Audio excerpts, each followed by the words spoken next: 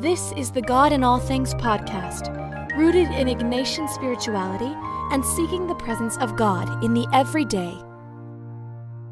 You know, we could all do with more moments of rest in our lives. I want to share with you a two-part talk I gave at Ignatius House Jesuit Retreat Center in Atlanta a couple of weeks ago. Enjoy.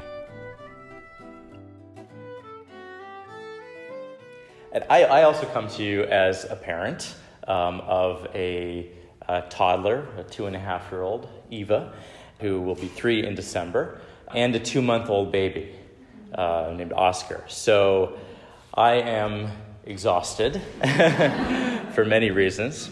And someone asked me, what group of parents this morning of reflection was targeted to? Parents of toddlers, of young kids, preteens, teenagers even.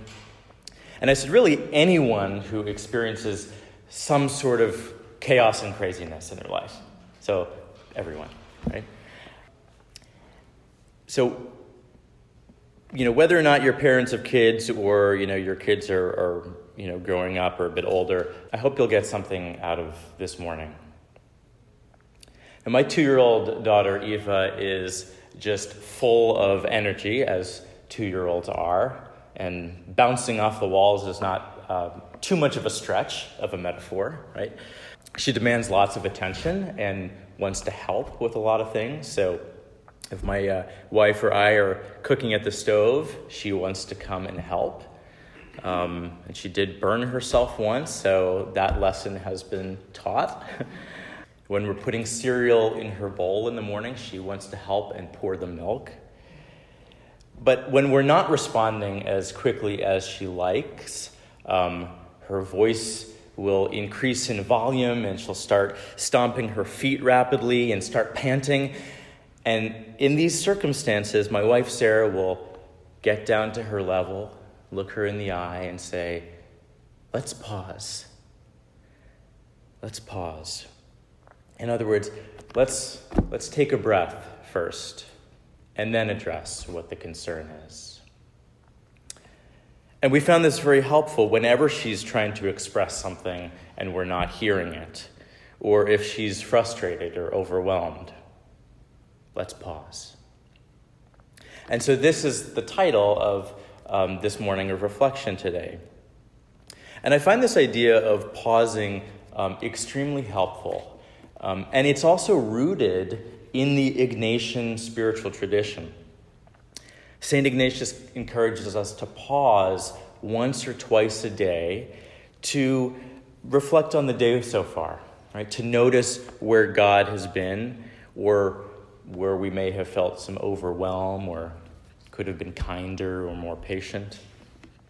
And this is the gist of the Examen prayer, which is simply a review of the last 24 hours of your day, right? Noticing, seeing the bigger picture. And the big question for me when I do this review is, what does God see as God looks at my situation, right? Imagining God gazing upon me and upon my day amazingly gives a fresh perspective. I start beginning to see things that I hadn't noticed before. A more whole view. Or I notice God is not as worried about the things I'm worried about and getting anxious about. And perhaps I was catastrophizing something, like a toddler might. And maybe I notice that the exhaustion that comes from caring for my children reveals to me the gift of parenthood in some paradoxical way. And that actually happened to me the other day when Eva had a bit of a meltdown. And when it was all over, she looked me in the eye and she said, "I'm glad you're my father." A 2-year-old. And I melted, and it made it all worth it in that moment. And my wife had a different reaction when Eva said the same thing to her. I'm glad you're my father. Now, the examine prayer does a few things for us. And if you prayed even just once a day, like at the end of the day, it develops a habit of awareness and gratitude. And I'm able to see when maybe I didn't give enough time to myself, or when I was loving or unloving. Or I might notice God's beauty in a moment with my child or in a meal. And the example that stays with me was a few months ago. I was coming home from work, and my wife, it was her turn to make dinner that night. And I come through the door, and Eva was already sitting at the table beginning the meal. And I opened the door, and she said, "Hi, Dad." It's just this wonderful greeting. And my wife made these amazingly scrumptious burgers with melted pepper jack cheese and avocado on it. And it was just, it was like the best burger I ever had. And in my examine that night, that was what came up. Like, that was the highlight of my day. That was my God moment for the day. This wonderful greeting from my daughter, and this tasty burger. Like, that was where I found God. And I wouldn't have realized that wouldn't have stuck with me if I hadn't taken that pause to reflect on the different highlights of my day. So the examine wakes us up to our reality. And this is why the examine is not so much an examination of conscience, but of consciousness, right? Are we awake, aware, conscious? Whenever we find ourselves reacting negatively to something in the moment, it means we're asleep. It means we're allowing our worst self through, our ego. And if there's anything I've learned in my 2.5 years of nearly 3 years of parenting, your worst self can come through. It reminds me of the parable of the thief in the night, where the thief breaks in because the servants were not vigilant. Negativity and reactiveness and ego sneaks in quickly when we're asleep, when we're unaware.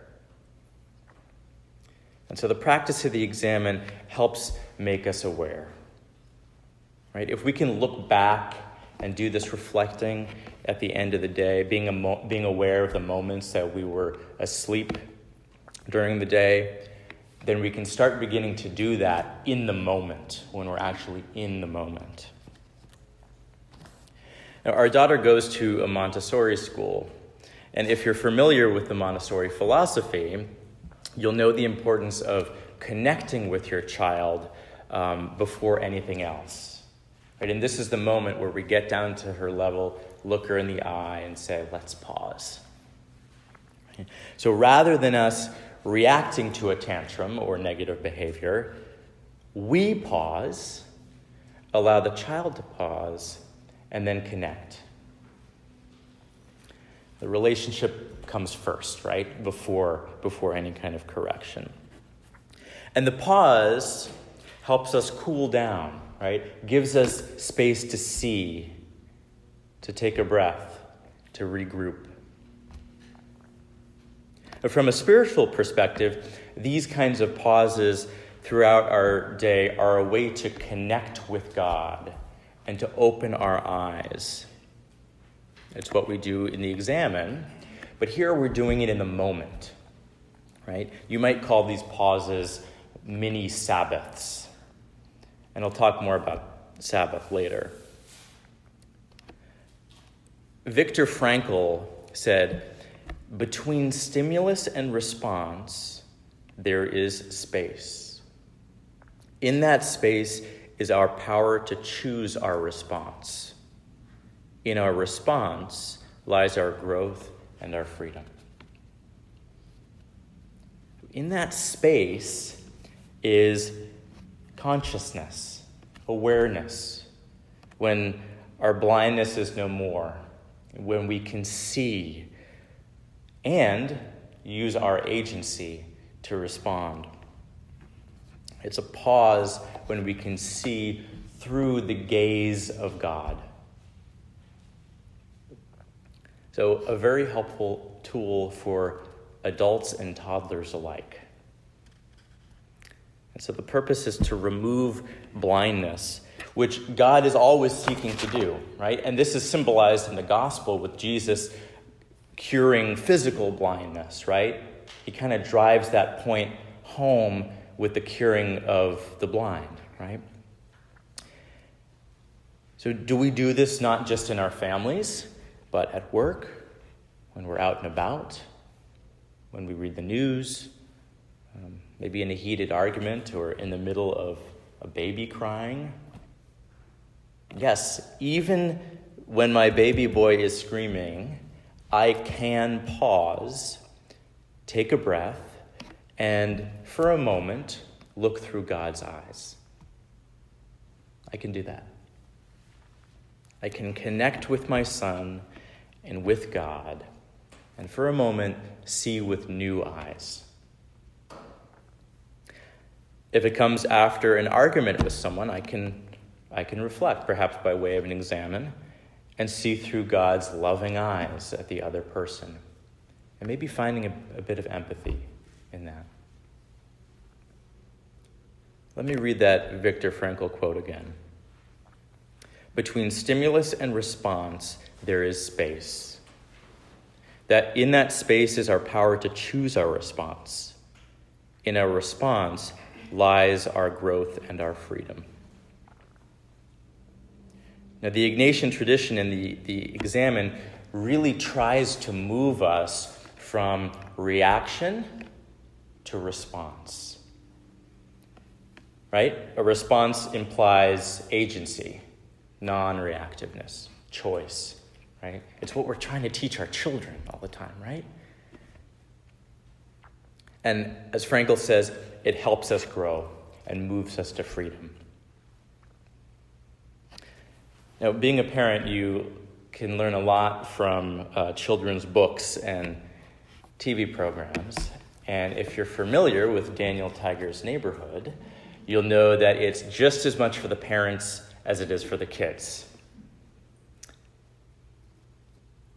Now, there's this scene where Daniel and his friend Prince Wednesday can't play on the beach because it's going to rain.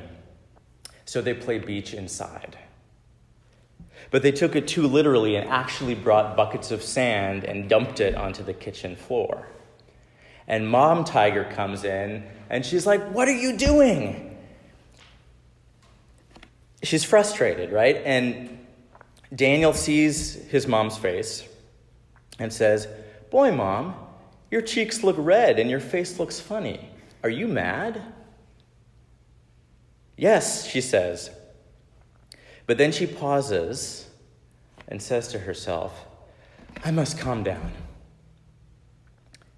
And then she sings the song Daniel used in the past when he was mad. When you feel so mad that you want to roar, take a deep breath and count to 4. 1, 2, 3, 4. Now she can continue the conversation with Daniel because she herself has paused and calmed down.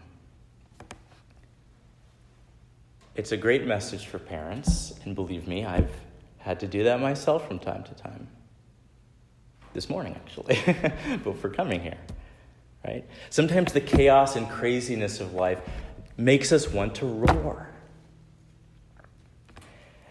The other day, my wife Sarah had an evening event, and so I had our 2-month-old, and I had him in the ergo, and I was trying to give Eva a bath, and so Eva's in the bath, and I wash her. She's clean, but she's still playing in the water, and here I'm trying to bounce the baby and keep him calm.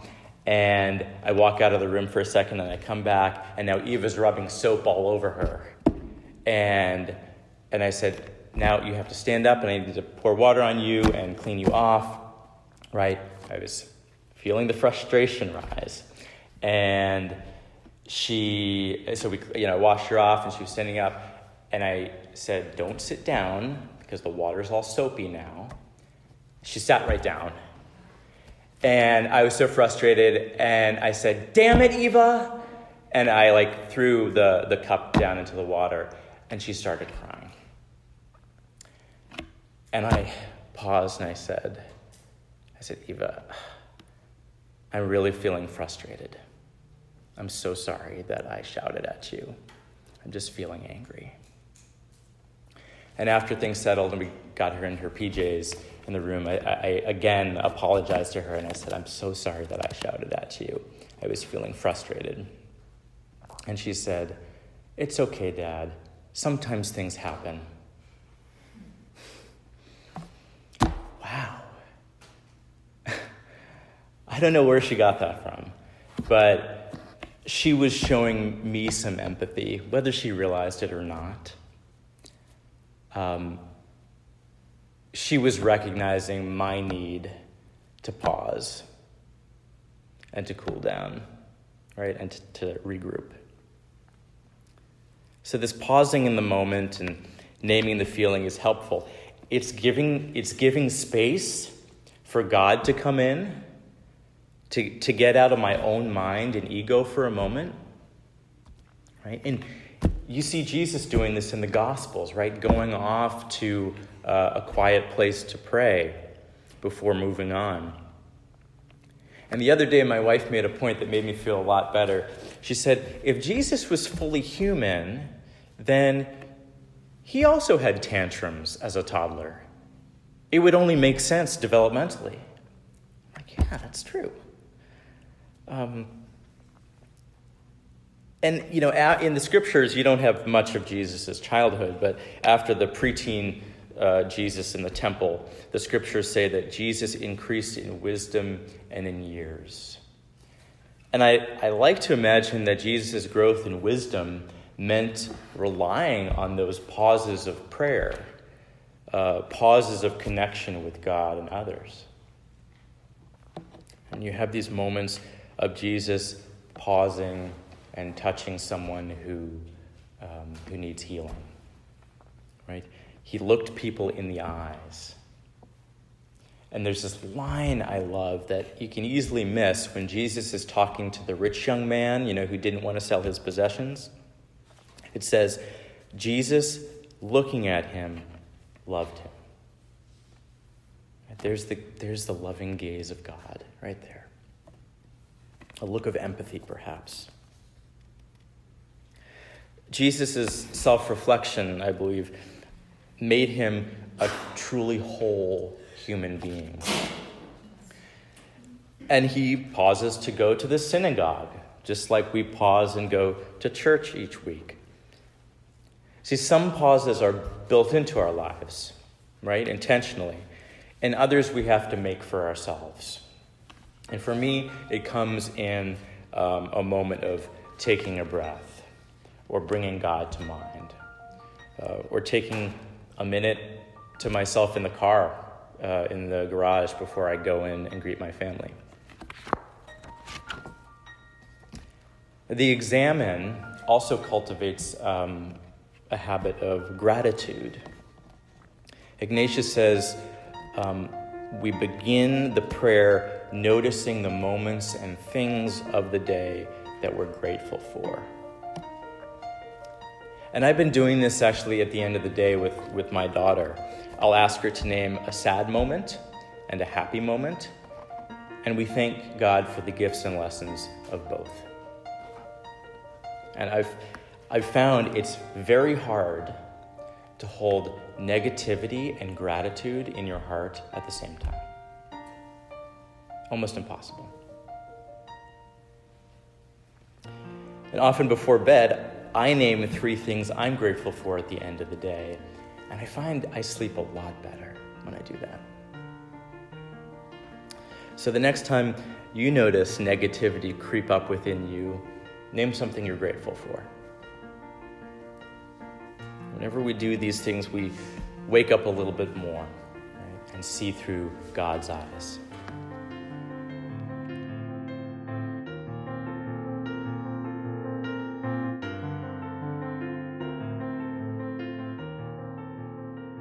So I want to begin with a scripture passage from the Gospel of Luke. After Jesus left the synagogue, he entered the house of Simon. Simon's mother-in-law was afflicted with a severe fever, and they interceded with him about her. He stood over her, rebuked the fever, and it left her.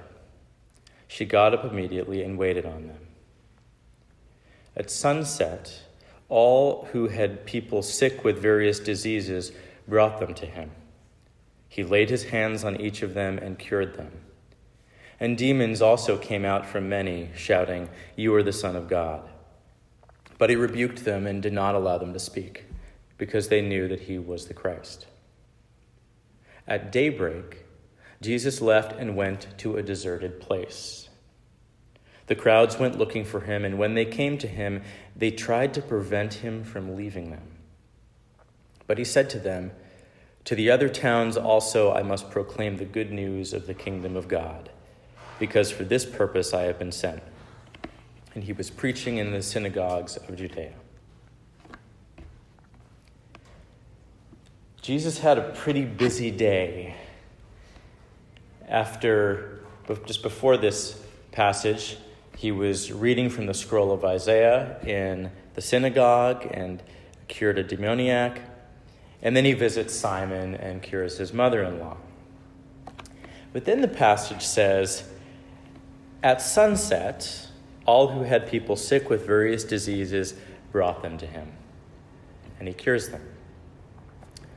The next paragraph begins, at daybreak. Jesus was curing and healing all night. He must have been absolutely exhausted. So it says that he left and went to a deserted place. But then the passage says that the crowds went looking for him, and when they came to him, they tried to prevent him from leaving them. And Jesus stands firm. He says, "I must proclaim the good news of the kingdom of God, because for this purpose I have been sent." Have you ever had a day like that where it's just non-stop? Demand after demand? There's probably no one in this room who has not experienced a day like that, right? Whether at work, at home, with your children. Now, I talked earlier about this idea of a mini Sabbath, right? A pause, taking a breath during any kind of chaotic moment of your day. But sometimes we need a longer pause, right? That's why you're here this morning.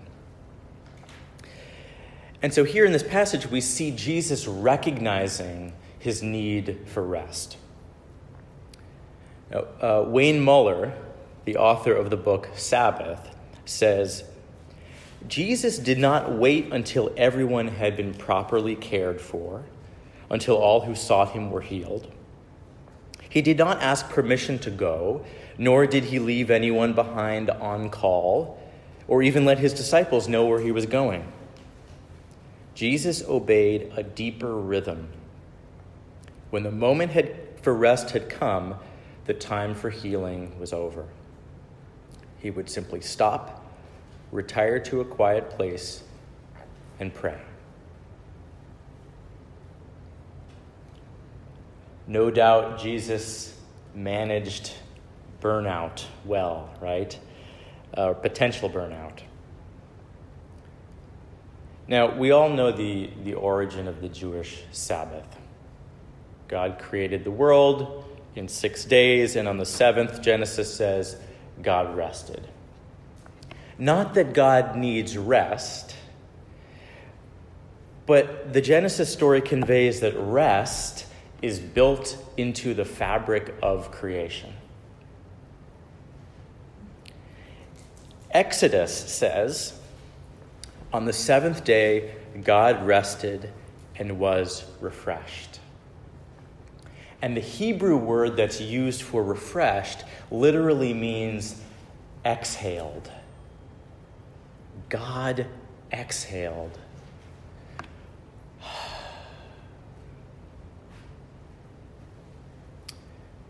Consider how the animals and even trees exhale.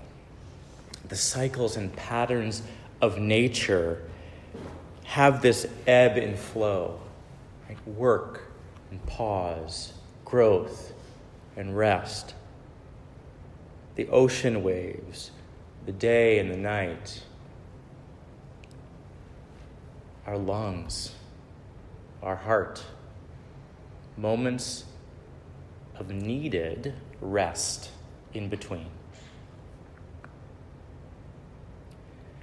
Now, we all learned the commandment, keep holy the Sabbath day. But the Sabbath day for Christians became about going to church, about obligation.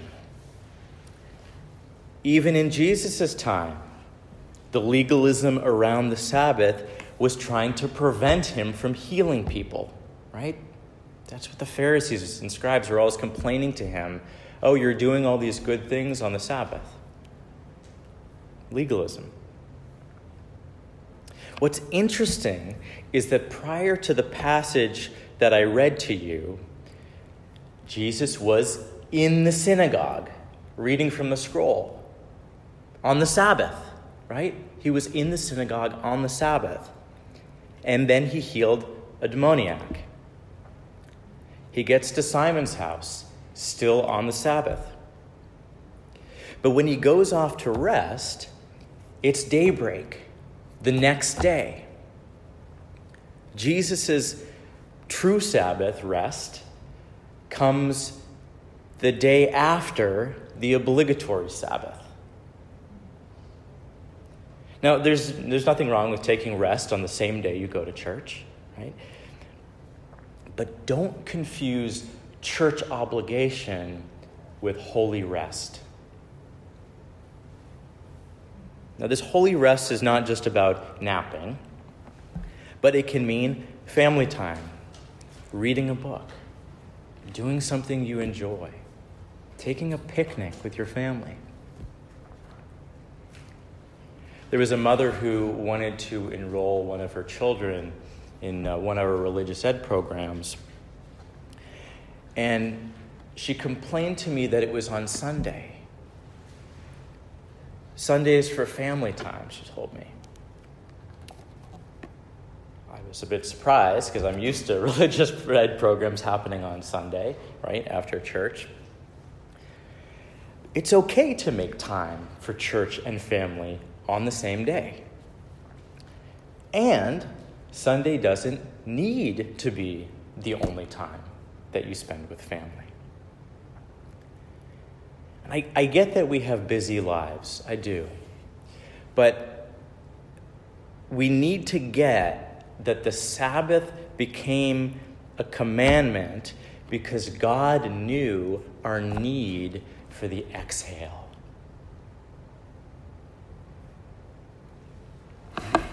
It kind of seems that busyness has become a virtue. How are you? Oh, busy. Right? It's kind of become a badge of honor, right? We love telling people that we're busy. I feel like when I ask, how are you, to people, probably like maybe 8 times out of 10, people say, busy. We need an exhale. We need to not be busy. The Sabbath is a making room for what's important. God, family, rest. Not email, not laundry, right? Now we can make room for God by going to church. That's fine. But we also make room for God by being with our family, making love with our spouse, doing some spiritual reading, and even taking a nap. I find actually a lot of people who come on weekend retreats here are surprised by how much they nap while they're on retreat.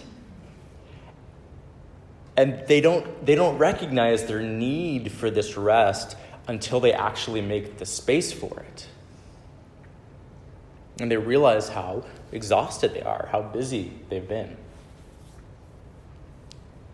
Before electricity and artificial light, humanity had a lot healthier pattern of work and rest, right?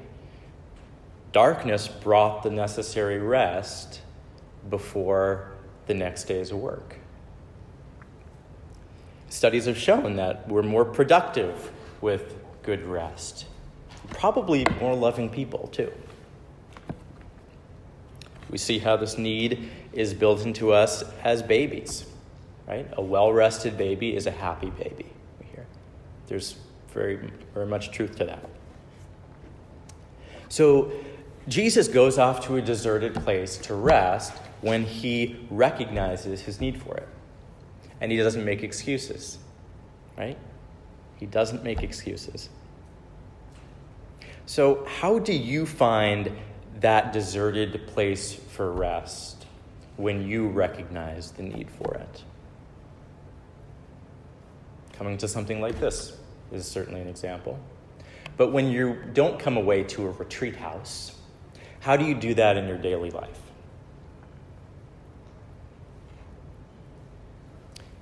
And do you make a day a Sabbath day?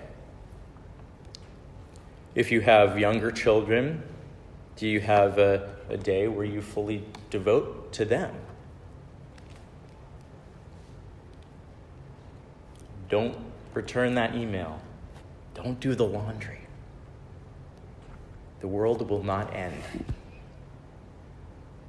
Wouldn't it be wonderful the next time when someone says, "How are you?" you can tell them how not busy you are?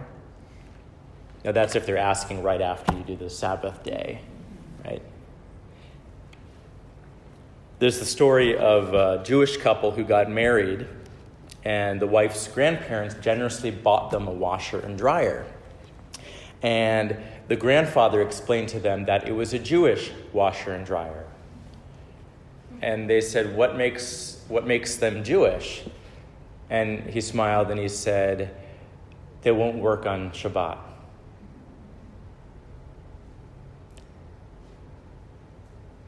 I know someone who was a corporate executive who, even on vacation, he felt he absolutely had to be available to answer emails and to take calls.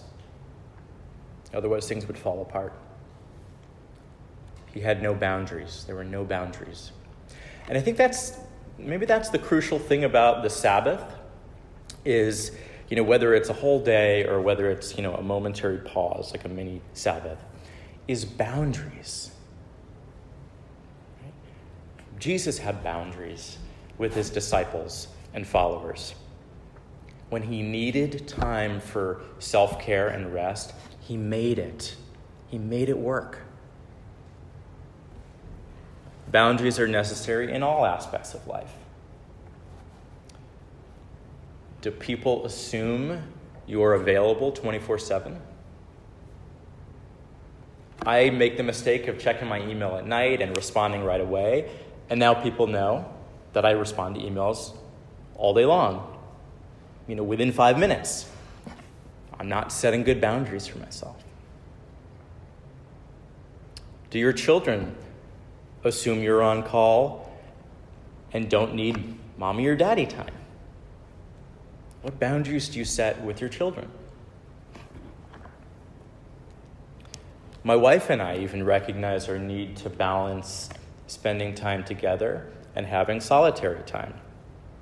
So some evenings we allow each other the space to read or watch something on our own. We have friends who call it parallel play. Sometimes a Sabbath moment is about doing nothing of significance. It might be getting up early and sipping your coffee while just staring out the window. Wayne Muller talks about this practice called Slotha Yoga. When you wake up in the morning, he says, don't get up, stay in bed. Review your dreams. Notice how it feels to be in your body. Do not be hurried by your impending responsibilities, but rather luxuriate in the softness of the bed covers. Watch how the light is coming into the room. Read a little, daydream, wonder about breakfast. And maybe that's just 5 minutes. Slotha yoga. God would delight in that moment of quiet for you. And during the day, take those let's pause moments. Take a breath, sigh, connect with reality, respond rather than react. Look through God's eyes at your situation. Choose a Sabbath day where you set boundaries, giving you the freedom to rest and to be with family and to be fully present. Fully present. Maybe you choose a device or appliance and let that rest. Give your phone a rest. Give your washing machine a rest. Give your TV a rest. It deserves it. And at the end of the day, pray and examine. Name 3 things you're grateful for. Just exhale.